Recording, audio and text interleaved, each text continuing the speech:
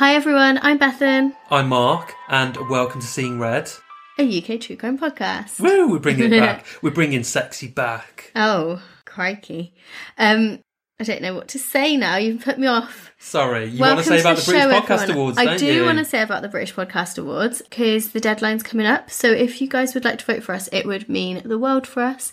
You just need to go on to www.britishpodcastawards.com/vote and then you search for us. Obviously, you're going to vote for us. Of course, you wouldn't be voting for anyone else.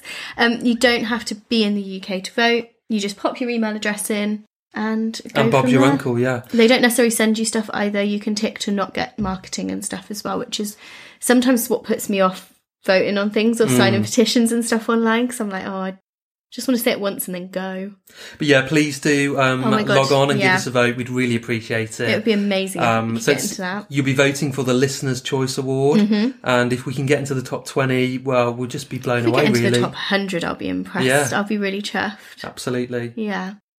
So I will apologise in advance because I am a bit sick at the moment. So if my voice starts to go, what we thought is we'll just swap over and Mark can just finish off the episode. I don't know if it's something you'll know much about though, so I'm wondering if it'll be new to you. I've been inspired to discuss a case from UK history of a tragedy that occurred during a football match in the late 80s. Because recently in Northern Ireland, 3 teenagers, a 16-year-old and 2 17-year-olds, died at a St Patrick's Day disco after a large crowd of partygoers tried to force their way into the Greenvale Hotel. As well as those 3 fatalities, there were also 3 youngsters admitted to hospital, and many more were injured, but luckily not severely. The mental anguish that they suffered also must have just been horrific too. And hearing about this crash really reminded me of the Hillsborough Disaster, which is an event in our history that still stirs up emotions to this day. And when I did my research into it, I realised I just didn't know much about the case. I'm so glad now that I know more about what happened and I can share that with people because perhaps if you're not in a football family or you're not in that sort of environment, you might not know much about this. It also so happened that whilst I was writing this episode and this case up, it was the 30-year anniversary of the event as well. So I definitely took a moment to reflect that day and spent some time looking at the news reports of the 30-year anniversary tributes. I can't really work out for definite why it hit home to me so much. It is my absolute nightmare. An inescapable crash is probably my worst sort of fear. Or perhaps it's the absolute randomness of life when people are just expecting to have a nice day out and they get caught up in something so unimaginable.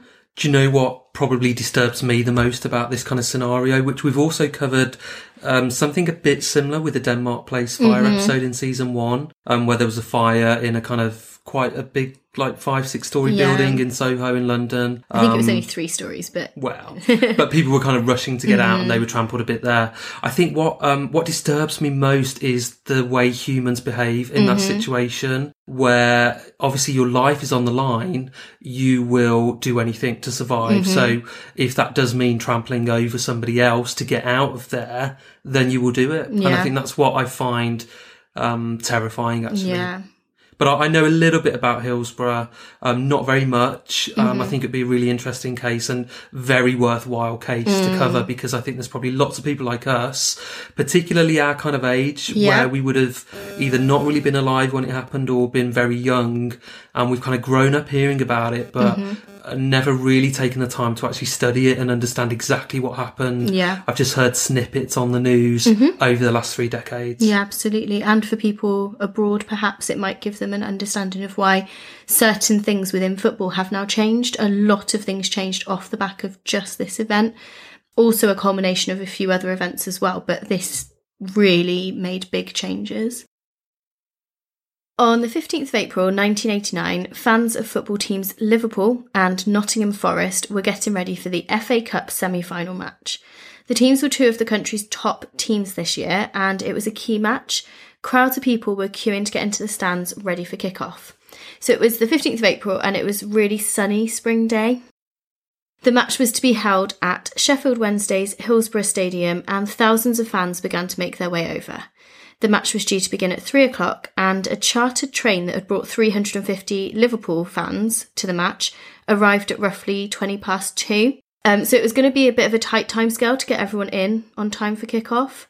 Many supporters didn't want to hurry inside because the weather was so nice, so they were taking their time. And a lot of supporters had also been held up in a traffic jam that was caused by nearby roadworks on the M62. As is pretty common at football matches in the UK, I don't know about around the world, the supporters of the two teams were segregated to avoid confrontations and fights. The Nottingham Forest supporters were allocated the two stands on the East End. These stands had a combined capacity of over 29,500 people, and this bit was reached by 60 turnstiles. The Liverpool supporters were directed to enter the stadium via a different route. Now, although there were due to be more Liverpool supporters there, they were allocated the North and West ends, which was reached by just 23 turnstiles, compared by 60, and would hold just over 24,000 fans. The other teams sort of had 29,500 spaces. They would also have to reach the turnstiles through a single entrance at a narrow point, the Liverpool supporters. So this all meant that getting into the stadium was taking quite a long time for the Liverpool supporters. The Nottingham Forest supporters were all basically sat in their areas and stood in their sort of bits that they were watching the football. And the BBC commentator even commented to a cameraman at about 2:45, 2:46, there's gaps, in parts of the ground. Well, if you look at the Liverpool end, to the right of the goal, there's hardly anybody on those steps. That's it. Look down there. Fans who didn't have tickets were advised by TV and radio not to attend because they wouldn't get in, but it's unclear whether these warnings were also repeated at the entrance to the stadium or not. And people who arrived at the turnstiles with incorrect tickets or no tickets were turned away, but then they couldn't really leave because the crowd was all behind them and they were all coming in through this instant one point. Outside the stadium, a bottleneck developed with more and more fans arriving. They obviously wanted to get inside for kick-off. They could hear cheers from inside as the players came out onto the pitch, and tensions were rising. As it was absolutely clear to the police that not everyone was going to get in before kick-off, one constable did radio the control room and requested that the match got delayed until all the fans were inside, but unfortunately this request was denied. And it's really important to note that whilst this is probably a bit annoying for the fans, it's not uncommon. That happens quite a lot. And I sort of think, it's probably being televised on one of the mainstream channels in the UK. Yeah. So you can't really just delay it because it throws out the whole scheduling for TV for that day, for that evening. So I do kind of understand it because that was my first thought. Couldn't they just delay it? Yeah, and they did. Many other games they did. Yeah, okay. For whatever reason on this one, whether it was to do with that or just couldn't deal with the uproar of delaying or someone just made a snap decision and it was a wrong decision. This is just one of many wrong decisions, sadly. It was actually determined many years later that to get everyone into the ground safely, it would have taken until roughly 3:40. People trying to enter were unaware of the problems getting worse and worse ahead of them, and whilst usually there would have been police or stewards stood at the entrance to the tunnel directing the fans to side pens, on this occasion this was not done, and no one's been able to determine exactly why it wasn't done on this day. Just another thing where a decision was made that just helped to create this perfect storm. Often police horses were used as a bit of a break, being quite a big, obvious barrier. This would naturally send people around them and off to other sides, but this wasn't done either. And the issues, whilst terrifying for the people inside, were largely unnoticed by anyone else because the players were getting ready to start the match, the fans were excited, and everyone was unaware of the carnage that was beginning to occur. So I wanted to kind of explain to you what the stadium would look like back then, because stadiums nowadays are really different to this. But it's very hard to explain because when you look at maps and stuff of the stadium, what you see is what it is now. So the main thing I would say is to have a look on Google because you can kind of see, but it was standing at the bottom all the way around and people just stand to watch the match. And then the top bits would be seating. So those people would be sat on benches to watch it. It's very different. Now you look and it's just rows and rows of seats. Prior to this as well, it was quite legal to sell or give away a football ticket second-hand. But in 1994, the Criminal Justice and Public Order Act actually made it illegal to do that without the consent of the original seller, and just to try and keep people's identities of who's bought that ticket and who's sitting where. Oh, because I was going to say why. What difference would it make to them? But okay, yeah. Yeah. So the legislation was kind of primarily introduced to ensure the segregation of rival supporters, but it also then means with CCTV becoming more easy to use, you can identify perhaps troublemakers, or if something goes wrong or if something happens, you know who's who. All seated stadiums are far safer and easier to manage as well, because you've got allocated seats, you know how many tickets you're selling, you know who's sitting where, so it's a lot safer. I also think, sorry to interrupt, but go ahead. I also kind of think when people are sat down, they're probably a bit better behaved than if they're stood up. It's just like a weird psychological behaviour that we as humans would have. Yeah. So the police had decided to avoid any injuries outside of the ground to open a large exit gate that was usually used for people leaving after a match. 2 other gates were then opened as well to try and relieve the pressure that was building.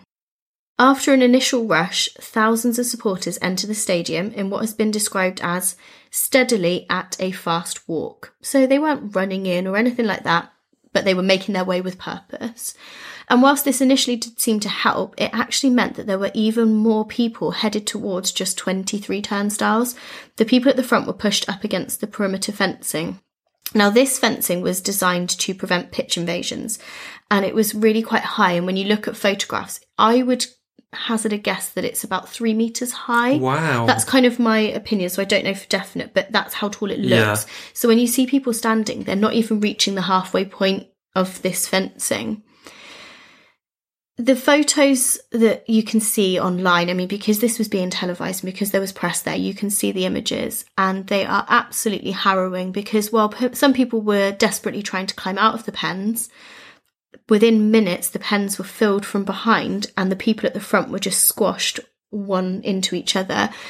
Some photographs show people being crushed, and actually, I don't know who in these photographs, but I read somewhere that some of the real memorable images that people know of, some of the people in those photographs actually did die.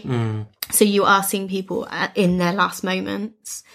A few members of the police at this sort of specific end of the pitch did notice issues occurring, but they thought it was an attempted pitch invasion and actually tried to stop the fans from getting out of the pens because they just thought they're trying to cause an issue. And again, I'm not a football fan and I don't know much about hooliganism, but it's very, very rare that anybody would try and do a pitch invasion at the beginning of a match. That never really happened. So why this was a thought, I don't know. Perhaps the police were just already heightened and were making snap decisions in the wrong manner. But pitch invasions happen at the end or when things are going really wrong for a team, not at the beginning of an FA Cup semi-final. Because ultimately, all of those fans that are there to watch that match are there to watch the match. Exactly. So they want to see that game. They want to see the match. And they want to see their Why team would they win. be trying to get on the pitch they wouldn't, at 3 o'clock? They're not going to sabotage that so that it can't happen. Exactly. You might get 1 or 2 people with that motive. Possibly. But you wouldn't get a crowd. No, you would not get this many people. No. So this is all kind of happening. If you imagine the pitch, sort of the shape of it in the rectangle, this is all kind of on the short end. And Liverpool's goalkeeper and the goal for Liverpool was the short end? Like, you know, if you have a rectangle, there's 2 long ends and 2 short ends. Oh, okay, yeah. Like a goal end then. The goal end. So this is all kind of happening behind the goalkeeper. And Liverpool's goalkeeper, Bruce Grobbelaar, actually reported that fans behind him were pleading for help as it was getting worse. And we will go on to sort of hear some more from him and his actual words of what was going on. So the match, just to clarify, the match at this point had already started? So I was just about to say that it's just begun. No, but that's okay. Basically, it was about to start. So all the players were on the pitch. So they're all there ready. Everyone's cheering. Everyone's getting involved. Yeah. There were plenty of Liverpool supporters who had gone and found their seats and had got places to go, but a lot of people still hadn't made it through. They were just in these like holding pens where you could stand to watch the match, but also you would make your way through. Right, I'm with you. So they go sort of through that pen, if you like, to find their seats or their standing area. Or their standing areas. But they literally can't move because anywhere. there's so many people. Yeah. And a bit like when you get on a plane and everyone's putting their luggage in the overhead locker and you're just like, just move, come on, hurry up. Yeah. You cannot go anywhere. Okay, I'm with you, Yeah. And that's what's so difficult, is trying to explain it, because I don't really watch football, but I do watch a little bit. But the pitch now is so different. See, that's the thing. I'm picturing a stadium now. And exactly what it looks like, and there are no high fences now. That's all gone. There is no standing room. Nope. So it's hard to kind of visualise what it would have looked like 30 years ago. Really different. I think now, like I've got a good understanding of how that would have been at that time. And it's very tall as well. So the seats along the top, the terraces, you can imagine there's people stood sort of that far up, and it's quite high to get up as well. It's probably about a metre or two above where these people are as well. So a lot of people in one small place. So, and this is a huge ground where there are tens of thousands of seats for fans to watch the match. So it's on a massive scale. Yeah, exactly. So all the while, the match had then started to begin. So they actually started the match because there was no knowledge of what was going on behind. Nobody had any idea. And actually the crowds really got into it. So when one of the Liverpool players made an attempt at scoring a goal, the crowd surged forward. And this actually then caused such a crash that one of the metal barriers gave way and the people inside fell in, and even more people then fell on top again. Finally, the match was stopped at 3:05 when South Yorkshire Police Superintendent Greenwood, the ground commander, ran onto the field, gained the referee Ray Lewis's attention and got him to stop the match. Desperate football fans were climbing the fence in an effort to escape the crash, but it's not going to be easy, and you've got people under you, around you, on top of you possibly. And like you say, that fence could be 3 metres high. Yeah. Some of the fans managed to escape through a small gate that they did get to force open, and some of them I've read were managing to rip the metal barriers open. But how easy it is, because it's like cross-link, what's the sort of fencing? I know what you mean, yeah, like where it's like zigzags. Yeah. So it's not easy, but you're in a panic. But you can almost like pull it apart a bit. Yeah. Because I think, and you might come onto it, but I seem to recall pictures where people had kind of ripped the seats out of the ground and were sort of using them to just do bash anything, their way out almost. Yeah, exactly. And some people were pulled up to safety by the people in the stands above them. So there's images of people leaning over the barriers from their seating and dragging people up out of the stand. So again, if you're trying to picture that almost a bit like at a theatre where people would kind of... That's more your cup of tea. Of course. So imagine you're at a theatre, but it's quite a steep one. So you're in the back in the cheap seats and you're all kind of leaning over to pull people up. What's the one in... Is it Bristol, where it's really, really... That's really steep, the Hippodrome. Hippodrome in Bristol. Imagine the Hippodrome. Yeah. Basically. Yeah. So at 3:10, the police control room radioed South Yorkshire Police Garage requesting that they needed bolt cutters, and they were told that none were available.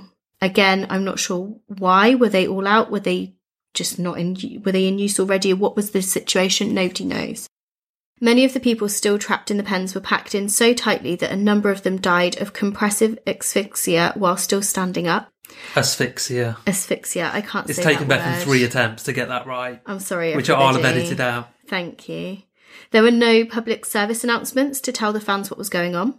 So some of the Nottingham Forest supporters actually thought the Liverpool supporters were trying to disrupt the match or storm the pitch, and began shouting and generally making angry sort of noises and threats at the Liverpool supporters, which obviously really upset them because they knew this wasn't people being dicks, it was really serious. But then it would fire them up as well. Police officers were deployed to create a cordon 3/4 of the way down the pitch to keep the two groups of fans separate. So whilst some Nottingham Forest fans actually were trying to help and trying to go and do CPR, they were kept back from the police. And a number of them wanted to try and help ferry people to the ambulances, but were told not to. And on the pitch, it was just carnage. There were police officers, there were stewards, there were members of St John's ambulance service, and also generally fans and people who were at the game as well. But they were absolutely overwhelmed by the scale of the mess. The members of the public that were trying to help, like you said, ripping down chairs to try and do things, ripping down the advertising hoardings just to get flat boards so that they could stretcher people out, tearing this down with their bare hands. And people were trying to help people who were injured with CPR if they could. And the players were taken off to their dressing rooms at kind of the first signs of trouble. At that point, they were told that they'd be back out after like 30 minutes because nobody knew what was happening at that initial stage. So the following are quotes from people who were at the match and got caught up in the chaos, and some descriptions of the event based on their testimonies. I felt like this was the best way to kind of explain just the confusion as well. So Peter Beardsley, who played for Liverpool, said that when the match was stopped, he thought that whatever problems there were going to be sorted out quite quickly. And Liverpool defender Alan Hansen said that he knew of the trouble when 2 fans came onto the pitch, and as they ran past him, he told them, "Get off, you'll get us into trouble." And one of them shouted to him, "There are people dying back there, Al." Sadly, in retrospect, he found out that they were telling the truth, but at the time he didn't really believe it. He kept concentrating on the match instead of paying these people any attention. He explained it as this: "Footballers are conditioned to concentrate on a game, and it can take time to get out of match mode. We knew something terrible was happening, but with the adrenaline pumping, we were still half thinking about the job that we had to do. Up to when we were told that the game had been abandoned, I found it hard to stop thinking that we would be back on the field, and I had to be tuned in mentally to the game." He said that later on he went with other players to visit a young victim in hospital in Sheffield. He was just 14 years old and his mum was waiting to turn off the life support machine, but she wanted the players to see her son first. He had a son himself who was 8 at the time, and he said the mental anguish was huge. Manager Kenny Dalglish, who now I have so much respect for, I didn't know who he was before this, and now I just love him. He said that one morning before everyone was at work, he actually tied his children's teddy bears to one of the goalposts and looked at the pitch, which was covered in flowers, scarves and tributes. And he said it was really sad because the reason why the tributes were there was really sad, but equally in the same breath, it was really magnificent to see them. A lot of the tributes had been left by people in the place where their loved one had stood, or people who'd lost the person they stood next to when they'd watched games. And a lot of people chose to leave something special there as a memory that would only mean something to them and that person. One in particular that stuck with Kenny was 2 oranges left beside one of the barriers, and he took some time just thinking about that. Before anybody else was there, he just took time himself. And he's been praised a lot for the way that he held himself following the tragedy and how he led the team. He dealt with the horrific losses in a really inspiring way. He went to every funeral he possibly could. He ensured that his players dealt with their mental health issues, as well as being a support for the families as well of the people who'd lost their lives. Which is quite a progressive attitude back in the 80s. To kind of consider their mental health. Definitely, because they were just like, we just need to drink through this, and he then was like, you need to go see these people. Because it almost, and I'm not saying it was the same thing at all, this was very different, but it does remind me a little bit of the Ariana Grande concert in Manchester when a bomb went off. She's been amazing, hasn't she? But she was traumatised from that as well. So it's kind of, a disaster that happens in a, public space where there's tens of thousands of people and, celebrities or famous people, sports people or otherwise, they are affected by it too, absolutely. Yeah. So Kenny Dalglish said about the days after the tragedy, "We spent the week consoling the bereaved and attending funerals. On the Saturday, we held a service at Anfield. At 3:06, there was a minute's silence across the country. Then everyone at Anfield sang 'You'll Never Walk Alone.' We tied scarves between Anfield and Goodison. We just wanted to show the unity existing on Merseyside. The following day there was a final service on the pitch and it was really quiet, just the wind rustling the scarves tied to the crossbar. And when somebody shouted out, 'We all love you,' we all broke down." He was also quoted as saying, "I don't know how many funerals I went to in total, but Marina and I went to 4 in one day." I'm assuming Marina is his wife. He also continued, "We got a police escort between them. They were all harrowing, all those families mourning the loss of their loved ones. Most of the church services finished with 'You'll Never Walk Alone.' I couldn't sing through any of it. I was too choked up. I was just stood in a daze trying to come to terms with what had happened." Substitute for Liverpool Ian Rush said of Kenny Dalglish, "If such horror can ever produce a hero, that man has to be Kenny. It is hardly an exaggeration to say he took the grief of 50,000 people on his shoulders. He accepted all the pressures to keep it from the players. He attended virtually every funeral, spent countless hours every day at the ground, meeting bereaved families, and also comforting some of the players." John Barnes said, "The tributes were not just at Anfield. I walked into Stanley Park and saw all the Everton scarves tied together. They stretched from Goodison Park to Anfield, a symbol of unity between the two clubs, and all football fans were united in their grief. Even those from Manchester United sent gestures of sympathy. Every fan had a reason to mourn." John Barnes has also been quoted as saying, "People wept all the way home," so after the actual match. "All the wives were crying, I was crying, Kenny was crying." Bruce said he was considering quitting. "Although I never thought about giving up football, I understood what Bruce meant." That's the goalkeeper guy. Those fans were there to watch us, and there we were on a luxury coach going home as they were being laid out in a mortuary. As we travelled back across the Pennines, their mums and dads were making the reverse journey to identify their children's bodies. So I mentioned goalie Bruce Grobbelaar earlier, and the events that day have never left him. In fact, he says in interviews that it haunts him. He said, "It all happened right behind my goal. I can see those images today if I think about it. They will never leave. It doesn't get removed from your mind. I will never forget." He said that they started the match as normal, and whilst the pen was getting full, it wasn't really anything to worry about. It was only when he went to get the ball from behind him, near to where everything was happening, that he realised the full horror. Every time he went back that way, he had desperate, frantic faces looking out at him, pleading for him to help them. And he would then go and ask for assistance from the police. And one of the times he asked the policewoman, she gave like a really crappy, like non-committal reply saying, "There's nothing I can do." And this is a quote in his own words. He said he could hear people screaming to him, "They're killing us, Bruce, they're killing us." I thought, who? I took the goal kick, but could still hear the voices shouting. I looked around and could see terror on people's faces. I said to a policeman, "Is there any chance you can open the gate?" Then a shot went past, and as I retrieved a ball, I said to the policewoman, I thought it was a policeman, "Get the effing gate open, can't you see they need it?" I kicked the ball out and then went back and said, "Get the effing gate open." I turned back, the ball went out of play, and that's when I shouted to the ref. The police came onto the field and the game was stopped.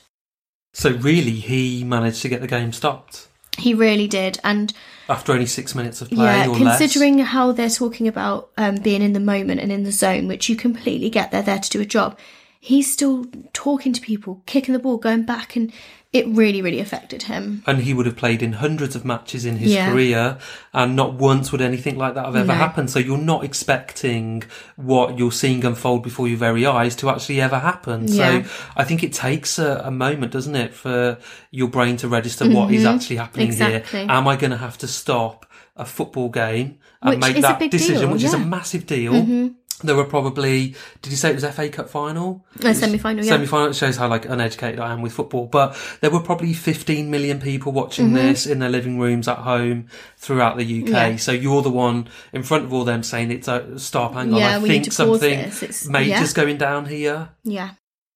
So, like you said, he was finally able to help kind of persuade the referee to stop the game, and all the players were taken off the field, and the manager had sort of said to them, "Keep yourselves warm because we might be going back out." And they didn't really know what was going on until a fan burst into the dressing room, crying and breaking down, saying that he had seen 10 bodies carted off already.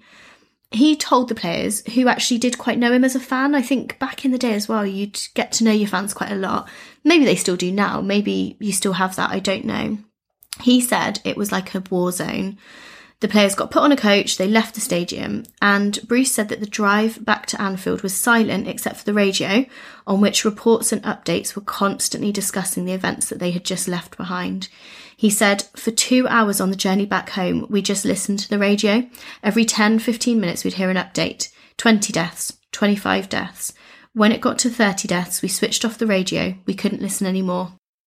And like we mentioned before, a number of the players thought about never playing again, but the families they spent time with actually did plead with them to keep playing. Kenny Dalglish had spoken with the coaches and counsellors who suggested that the players speak to bereaved families and went to funerals. And apparently the time that they spent with the fans who were grieving, yet still to them football was important, actually gave them the confidence to go back out and play again. And also there would have been a number of fans that weren't killed but were injured, so they'd have been able to kind of speak to them. And they would have most probably said, "I'm passionate about the team and I want it to continue." Yeah, absolutely. Stuart Pearce, the captain for Nottingham Forest, so the opposition team, said that he wasn't aware of anything that had happened. He was rushed into the dressing rooms at the time, but it was only afterwards when he saw stuff on the news that he felt, "Oh my God, I was there." But he just felt really detached because he'd been in one mindset, taken off the pitch, and then it all happened.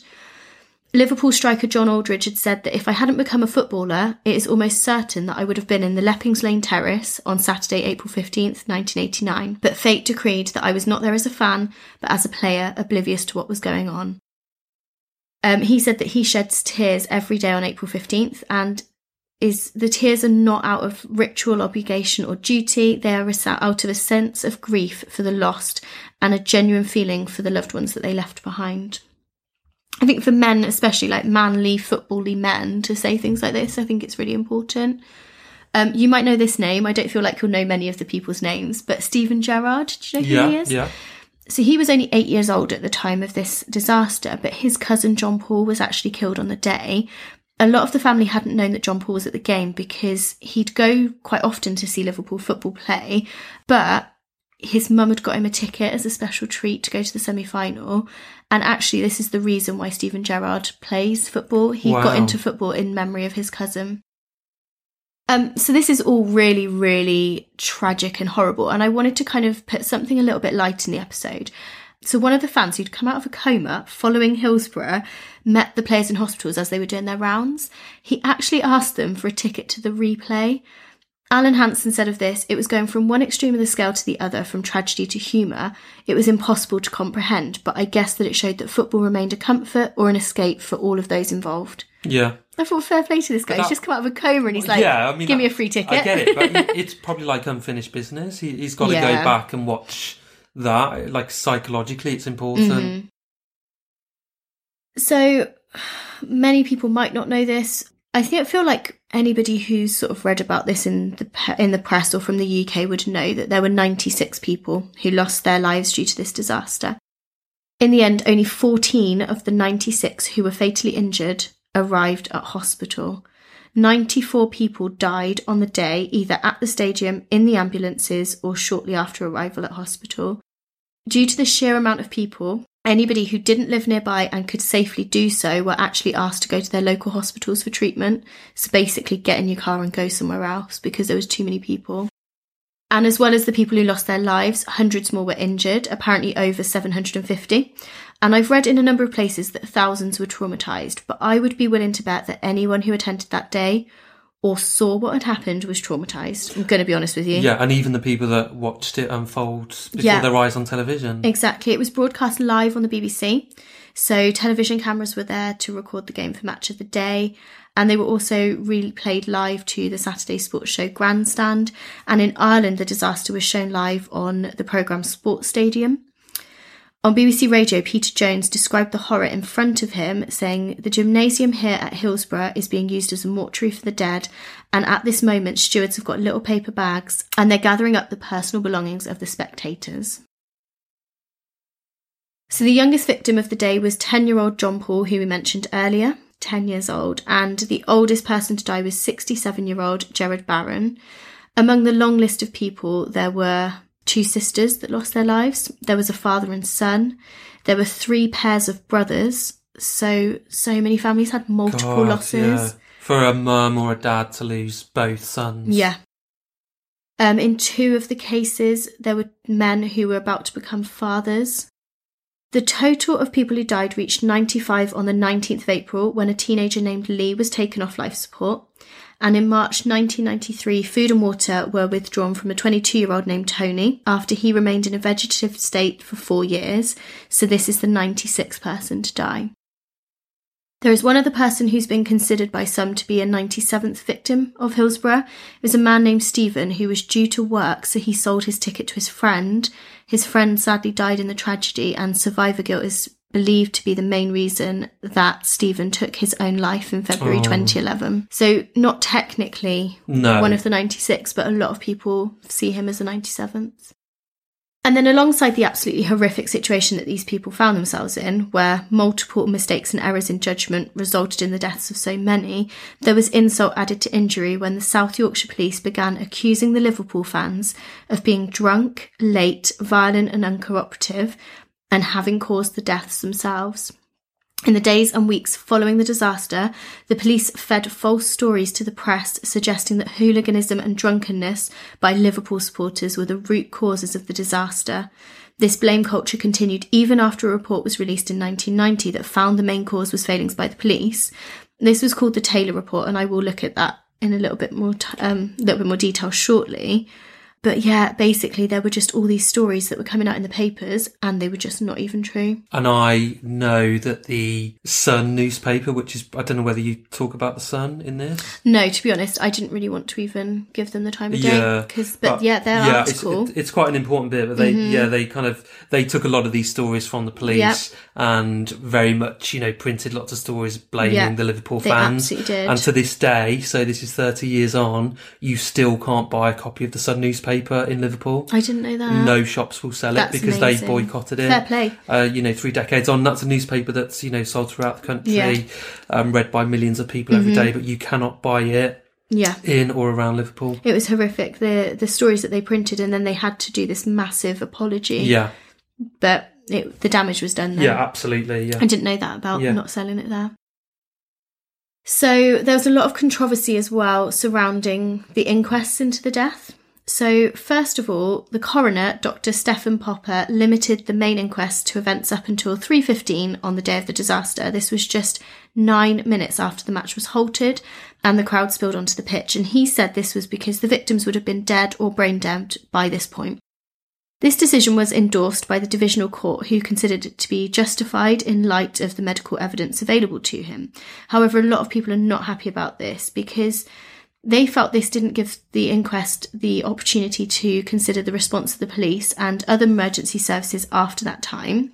And there was one mother whose son was reported as showing signs of life at 4 p.m. She felt this time of death as sometime prior to 3:15 was incorrect. Dr. Popper excluded the witness evidence of Doctors Ashton and Phillips, who were 2 qualified Merseyside doctors who had been inside the stadium on the day and were critical of the chaotic emergency response. The views of both were dismissed by the Taylor report as well. They did, however, give evidence at a later inquest in 2016, and Dr. Phillips later said that, quote, he could not fathom why he didn't call us, other than he specifically did not want to hear our evidence, in which case the first inquests were coloured and flawed before they even started. The only doctor from the scene called for evidence was Sheffield Wednesday's club doctor, and some people did feel like the coroner, Dr. Popper, was too close to police. After the verdicts, Barry Devonside, who'd lost his son, witnessed Popper having a celebration party with police officers. So this was a whitewash, really?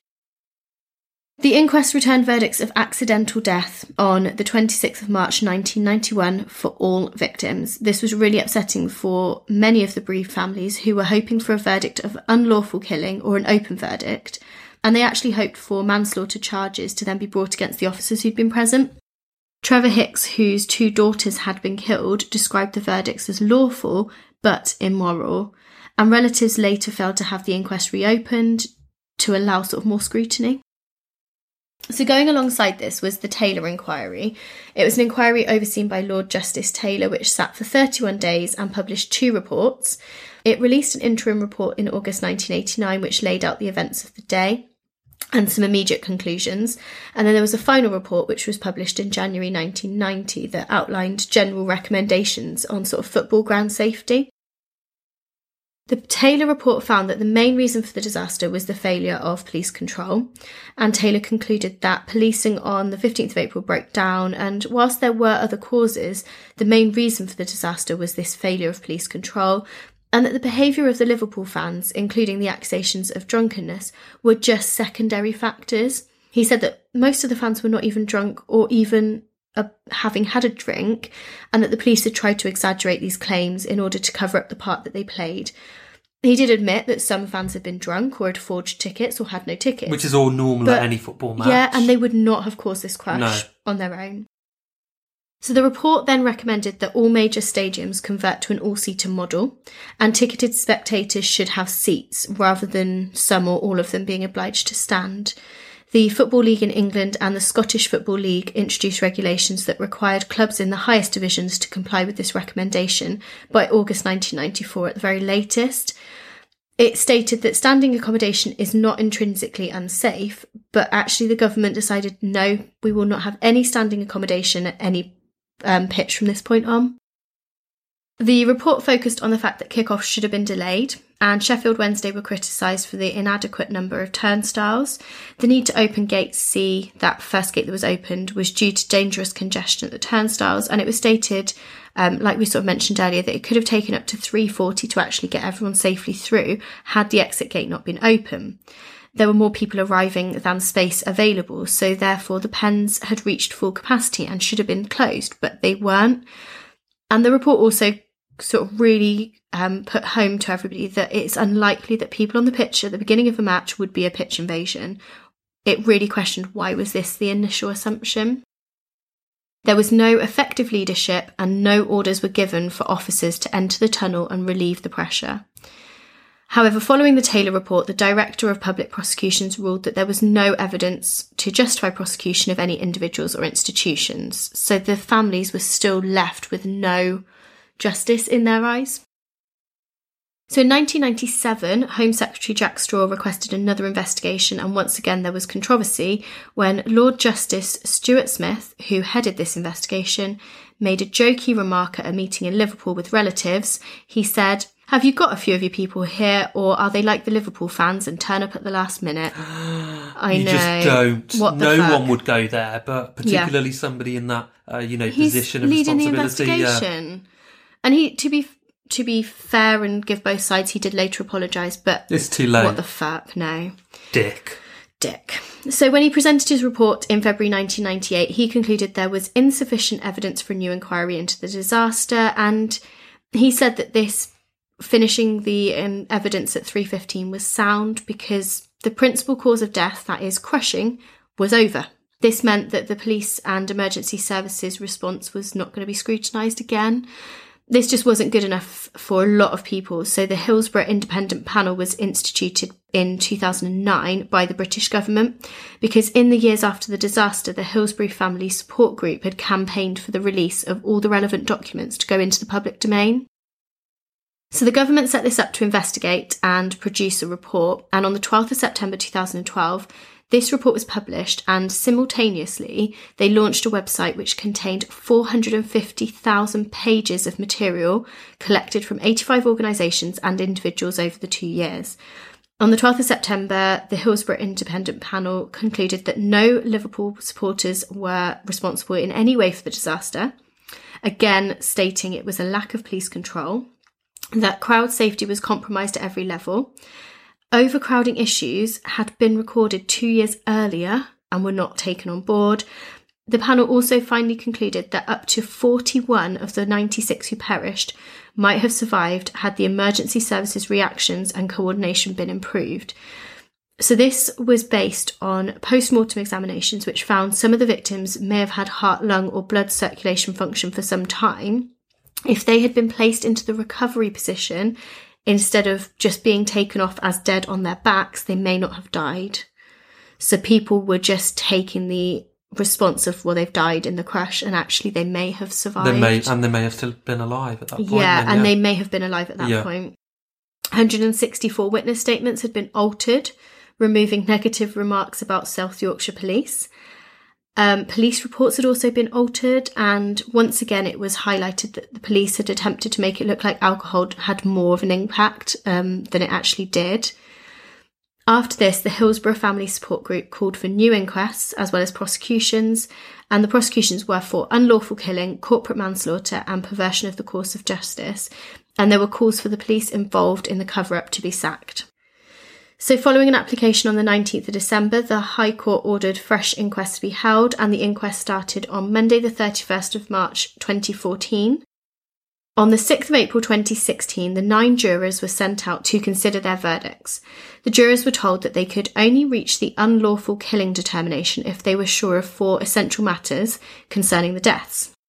So they had to be convinced that Match Commander Chief Superintendent David Duckenfield owed a duty of care to those who died and that he was in breach of that duty of care. Thirdly, they'd need to be satisfied that his breach of duty caused the deaths. And fourthly, that it amounted to gross negligence. So there's a lot there. Did he have the duty of care? Was he in breach of that duty of care? Would that be enough to cause the deaths? And also, was it gross negligence? So it's a big decision to make. So as Chief Superintendent of South Yorkshire Police, Mr Duckenfield did have overall responsibility for the match. He was newly promoted and inexperienced at overseeing events on such a scale.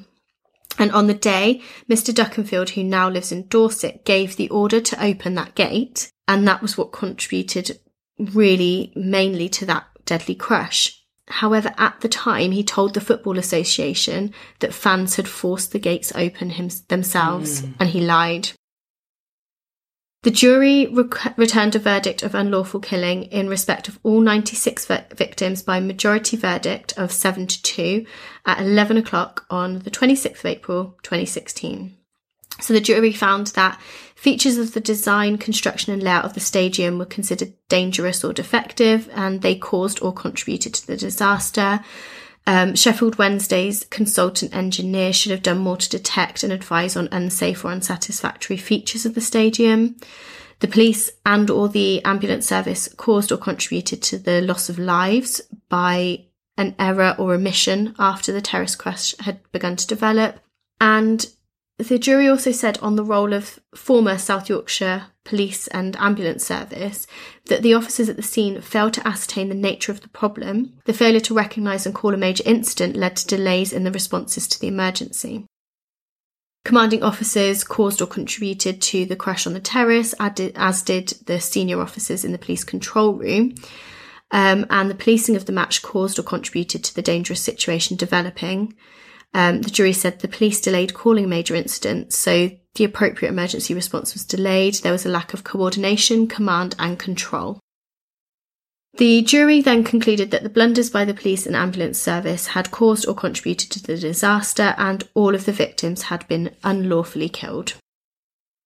Prime Minister David Cameron responded to the April 2016 verdict by saying it represented a long overdue but landmark moment in the quest for justice, adding all families and survivors now have official confirmation of what they always knew was the case, that the Liverpool fans were utterly blameless in the disaster that unfolded at Hillsborough.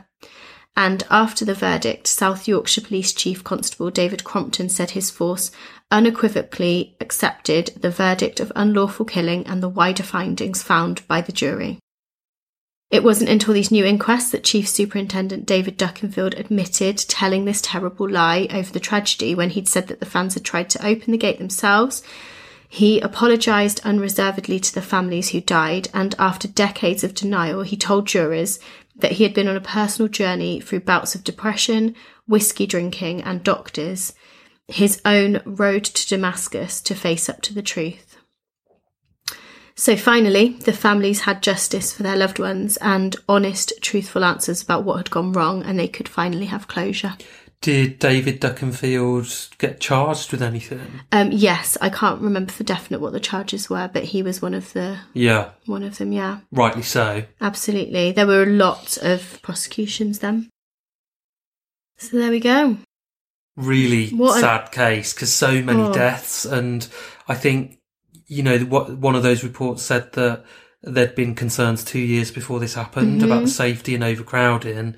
So this was just a disaster waiting to happen, whether it was there or going to be somewhere else before all of the improvements were made across the whole country to different football stadiums. But yeah, it was always going to happen. I think that's what's really tragic about it. So there we go. I can see how it's, it was a really difficult one for you there. Really hit home, and I don't know why. It was quite a difficult one to write, but then once I started writing, I thought I can't not. Hopefully, we've got everything accurate there in respect to all of the victims, and our thoughts are, still with them and their friends and families to this day. Yeah. Anyone who's affected by this tragedy. You can absolutely find a list of all of the 96 names, and there's hundreds of different tributes, but there's like a carved marble wall with all the names on as well, so they're all really, really remembered. And it is absolutely a part of our history now. This is something that is mentioned all the time. 30 years on, it's still spoken about, and as we said, we would have been very young when this happened, but I've grown up hearing about it, knowing about it, because it's been in the news because of all these kind of everything kind of coming up all the time and over, and this should have all just been done at the time. Yeah, for it to take 27 years to get to that point, and for the families to get some form of closure is unacceptable. It really is. Now at least we can focus on the memories of the victims rather than having to seek justice for them. Yeah, and I think that was the key thing that I was then trying to make sure that I remembered coming out of this is people like that guy that was in hospital who was like, hey, give me a free ticket to the replay. I just thought, you know what, fair point. Like, he's making a joke of it. A lot of these people then got to meet the footballers who they did love, and sometimes the footballers would turn up at the doorsteps and the families would actually slam the door in their face and say, go away, we don't want to talk to you. But Kenny Dalglish really led them, and he was like, no, you need to make the effort. You need to make sure that they do talk to you, because yes, they're going to be angry, but they need to see that it's affected you as well. And yeah, he was someone who's just come out of this. I've got such respect for him. I don't even know what he does anymore. Don't know if he's in football anymore. I know the name, so he must have... Maybe he still does. Yeah, I mean, maybe he's like a commentator or something. Probably. Yeah, if you're a football fan, let us know what he does now. I want to meet him. I love him now. I think he's such an amazing person, so... Yeah. I wanted to end on that sort of good thing of the spirits of people and the humour, even though it's such an absolute tragedy and people still have those minutes silence, is the good memories as well. Yeah. Thank you for listening. Yeah, and we will be back with you next week. Bye. Bye.